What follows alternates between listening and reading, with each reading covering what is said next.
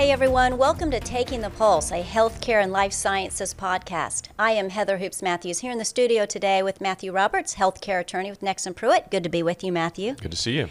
Matthew, in the Carolinas, specifically maybe let's talk about South Carolina, where is healthcare growing?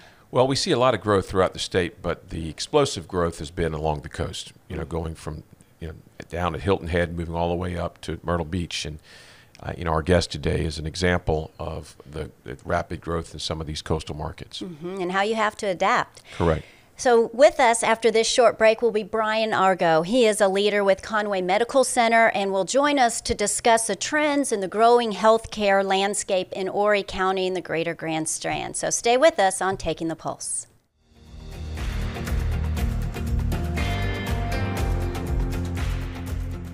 Welcome back, everyone. Joining us today on Taking the Pulse is Brian Argo. He is the Chief Financial Officer and President of Provider Network Services at Conway Medical Center, a nonprofit, full-service hospital serving the needs of Horry County and the surrounding communities.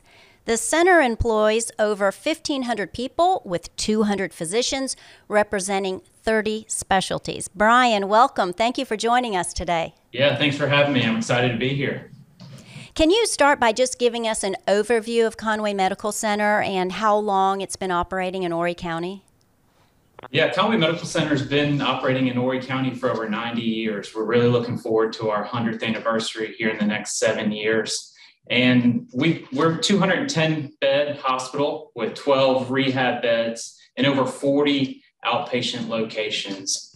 In the past 3 years, we've doubled our employed medical staff to about 100 providers and continue to add additional specialties to Horry County.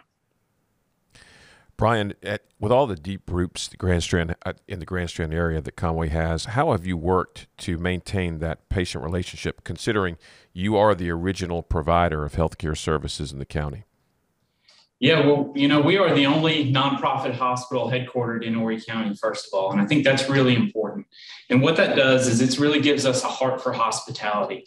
And here at Conway Medical Center, we really look to differentiate the care by adding that special touch. And I think that our organization, while we have the benefit of a rapidly growing area, has done a good job of focusing on our patients and the patient experience, whether that be from a brand new app and having access to care right in the palm of your hand, or whether that be on looking for ways to expand our call center in order to meet those needs.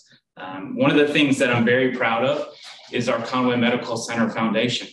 And our foundation works very hard in conjunction with our hospital to reach our community in many different ways. A couple of ways is by packing smart snacks for children. And I think that we serve over 4 schools and over 800 students each and every week. And I think that's one of the ways that our organization gives back to our community in a way that's outside of our normal scope of care and outside of the care that we provide each and every day is really giving back to the community. That's really impressive. That's a large ask each and every week. Oh, it is. It is. Especially in an area that's one of the fastest growing in South Carolina. I expect that provides both challenges and opportunities. Could you share some insight here on that? Yeah, we're extremely fortunate to be in the second fastest growing metropolitan statistical area in the country. And it has benefits and it also has some challenges. Our population growth here in Horry County has gone up 30% since 2010. And with that, we've seen a lot of folks relocating from the Midwest and the Northeast. And really that number is almost 32%. And I think, nothing comes fast in healthcare historically. But what we've really tried to focus on is maintaining our quality and bringing state-of-the-art technology to Horry County and our growing environment, but really focusing on some of the rural areas. So what often gets left behind in the statistics that we are such a fast-growing area is, 18% of folks in Horry County still live below the poverty line. That far exceeds South Carolina's average, and that far exceeds the national average. And what we do is we look to bring care to some of those folks in lots of different ways, whether that be through our health outreach program in conjunction with our Conway Medical Center Foundation, whether that be going out and writing grants so that we can bring telehealth to some of the rural areas. I think that's a couple of ways that we have focused on doing that. I think additionally, finding ways to provide care to the rapidly growing population without maximizing provider burnout. So you hear a lot right now about physician burnout, nursing burnout. And for us, we're trying to leverage care in different ways. And what I mean by that is some of those things that we talked about. Telemedicine. So, follow-up visits via telemedicine and not necessarily face-to-face. And then also, trying to reach out to those patients via technology through our portal, prescription refills and those sorts of things, which kind of minimize the personal touch in ways that can be problematic, but also speed up the care delivery system for those patients. Well, Brian, we'd be remiss now if we didn't talk about COVID and an impact that's had on Conway Medical Center through this pandemic from its start through to date. And so how are you doing? How have you done? And where do you see this going? It looks like we are in a little better position than we have been in recent months. But give us a little history of your experience, the Conway Medical Center's experience with COVID, and where you think you're headed. Obviously COVID's been problematic for everyone. And I think Horry County has been hit specifically hard of late. And what I mean by that is, 6 weeks ago, if we were having this conversation, we would have had our all-time highs in the hospital with 55, 56 patients hospitalized. Today, fortunately, we have 10 patients hospitalized with COVID. But what we continue to see is an increased need for vaccinations and really pushing out that communication through our social media platforms, through our website, through local news is really our message to really go out and get vaccinated. We know that it really, truly does help and it matters. And for us, we've really focused on providing access to testing as well. So vaccinations are one thing, but really we have done over 30,000 free COVID tests here on our facility. We transitioned part of our administrative building right here on our hospital campus to do nothing but COVID testing. And I think that's really been a benefit to the community that has been impactful and has helped raise awareness. I think additionally, when we look at COVID and we start talking about healthcare heroes, for us, healthcare heroes are more than just doctors and nurses. And I think sometimes that gets lost. It's the dietary staff that's putting on the PPE to go into the rooms and serve the meals to these folks. It's the cleaning staff that are going into the rooms to clean. It's the lab techs that are running the tests behind the scenes. And so, for us, we're really trying to focus on how we can say thank you and continue to acknowledge our healthcare heroes, not just the frontline nurses and doctors that are actually treating these patients. How has it been with your employed workforce with vaccinations and testing? Have you been able to get most folks vaccinated and are most folks receptive to the concept? I mean, now we have the mandate, which is imposed now on all hospitals, but up until that, how has it been with your workforce? Yeah, so our workforce is just a tad under 80% vaccinated right now. Obviously, the new mandate did come out, and we're in the process of rolling that communication out to all our employees. I think they have till January 4th to be fully vaccinated. I think right now the remaining 20%, they're a very passionate bunch about, whether they either have had COVID and they don't believe they have to be vaccinated or they don't want to be vaccinated at all. I think for us, it's continuing to push that message out and continuing to work with ways to protect our employees, to care for our patients. And then how do we disseminate that information and make it easy for them to get vaccinated? Mm-hmm. I was reading an article, Brian, it was in another area, but it was on a provider trying to think of creative ways to recruit healthcare workers. And to your point, not just doctors and nurses, but, the wide variety, because the pandemic has been heavy on everyone. And there's a concern that some people will just say, you know what, I need to change careers. I just need a break. It's happening. Yes. Is that, something y'all are thinking about as well? Yeah, I think it's something that we deal with each and every day. And, right now we're seeing turnover rates in some areas upwards of 35 and 40%, which is really unsustainable for us. I think some of the things that we've been looking to do creatively is partner with our local community college. So we have Horry Georgetown Technical College right here in our backyard. And we've been talking to their leadership team with our leadership team about how we can expand those programs here at Conway Medical Center. I think in order for us to prepare for the future, we have got to continue to educate the future workforce. And again, that's more than just nurses and doctors. For us, we've been focusing on some of those higher need positions that are sometimes overlooked. Horry Georgetown Technical College is about to start a lab technician program, which is really important behind the scenes work that is happening and has only increased in demand due to the additional testing and COVID requirements. So I think, for us, it's continuing to work with those local partners.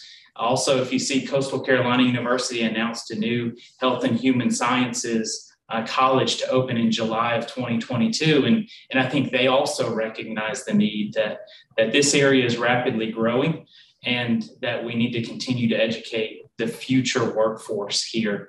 I think additionally, we have seen folks just kind of throw their hands up and say, you know what, I'm going to leave the healthcare industry altogether. I'm going to get out. I'm going to focus in another area. It's been particularly stressful over time. And I think one of the things that we need to look for and continue to focus on are other specialties at other schools. And so what I mean by that is, looking to some of our technical colleges, looking to some of our traditional four-year institutions to bring in some more business-minded folks into the healthcare entity to help us focus on additional efficiencies, because the labor workforce is going to be tight for some time, in my opinion. Mm-hmm. And that'll help students in your area, young people in your area who might not consider healthcare as a profession just because they think nurse or doctor, and that's not me. They may not know there's a whole back office tremendous amount of opportunity. Right. So that's great that you're starting there. I mean, that's really, I think, one of the biggest solutions you could do. For sure. You mentioned the healthcare heroes. Tell us a little bit about how your workforce has been resilient and how it stepped up to the task. I mean, some of those folks have been asked to do an awful lot. And how have you gone about helping them manage this workload and recognizing them?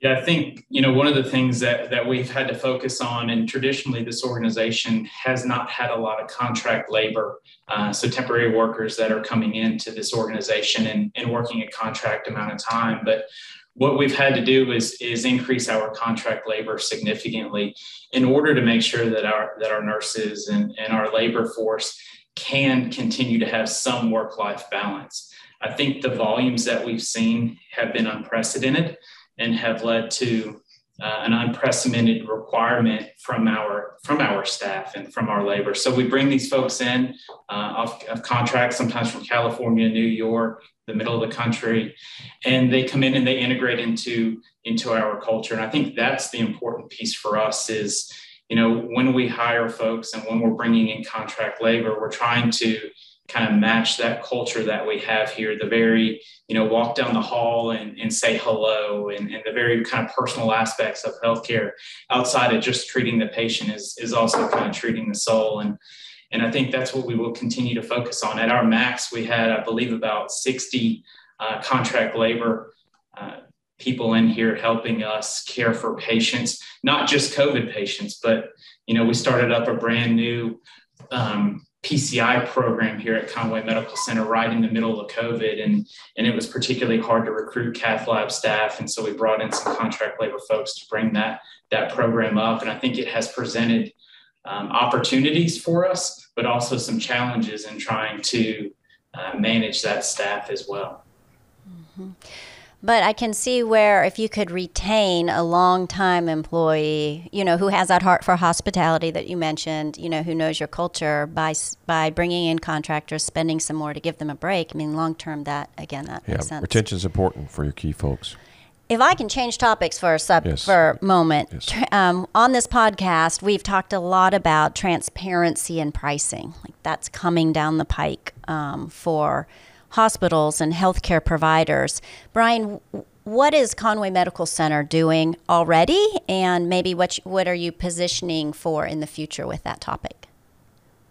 Yeah, I think Conway Medical Center has has prepared obviously for pricing transparency, as that's been a hot topic. And, we offer online patient estimation tools on our website and some other ways of, making sure that we can get as close as possible to the price that you're going to be paying for those services. But I think what makes it particularly difficult in our industry is exactly understanding what services you're going to receive when you get here. And a good example is, we know that if you come in for a knee or a hip replacement, we know how much that implant cost is going to be for you. But what you don't know is, how long is that procedure going to take? If they run into any challenges along the way, or how many pain meds you're going to need, or are you going to stay in the hospital overnight or not, based on your body's reaction to the procedures? And I think that's what often gets lost in pricing transparency, is that there's an awful lot of variables in healthcare. And for us, this pandemic has brought across several challenges, and one is the supply chain. I'm looking at cost of goods sold that, 24, 30 months ago, we were buying gloves and masks and gowns at one price, and those prices have gone up anywhere from 200 to 400%. Well, if you go to the grocery store and you buy a product off the shelf, you're going to pay more.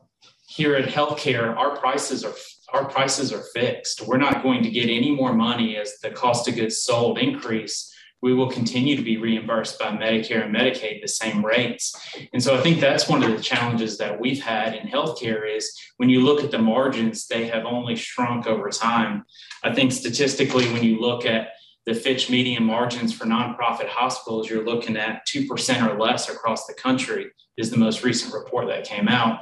Whereas if you look at, Fortune 500 companies right now, which include major pharmaceuticals and insurance companies, their average profit margins over 13%. So nonprofit healthcare is already operating on such slim margins. And I think that's a common misconception. One of the other things that we have done in order to help improve transparency is really put your care in your hands. And what I mean by that is we launched a brand new Conway Medical Center app, which gives you access to your health records, to your billings, to the charges, and those sorts of that sort of information, which has only increased accessibility from a decision-making perspective to the consumer. And Brian, would that allow you to more easily be able to implement or deal with the implementation of the No Surprises Act, which has some transparency aspects to it, but it also normalizes some of the dynamics from out-of-network providers? I presume being in Myrtle Beach, where there's a big vacation spot, this might end up impacting you more than some other South Carolina hospitals. Yeah, I think it absolutely will. And I think that's what we continue to push and work towards, is making sure that we can put the access to the consumer, give the consumer access to the information in the palm of their hand, right? Everybody walks around with a cell phone for the most part anymore. And I think that will help us mitigate some of those possible challenges down the road. Wow, our time has flown by. Brian Argo, thank you for joining us today. We covered a lot in 20 minutes, and we appreciate your time there on the coast. Matthew, thank you for being with us again today. Conway Medical Center in a hotly growing area. Oh, yeah, it's a great example, of South Carolina independent hospitals. Yeah, and innovation and changing, sure. But, still staying to the roots of Southern hospitality, I guess you would say, right. Hospitality at heart, which is one of the things that I love about this state. And for those of you who joined us today, thank you for joining us on Taking the Pulse, a healthcare and life sciences podcast. We hope you enjoyed this conversation, and we look forward to seeing you next time right here.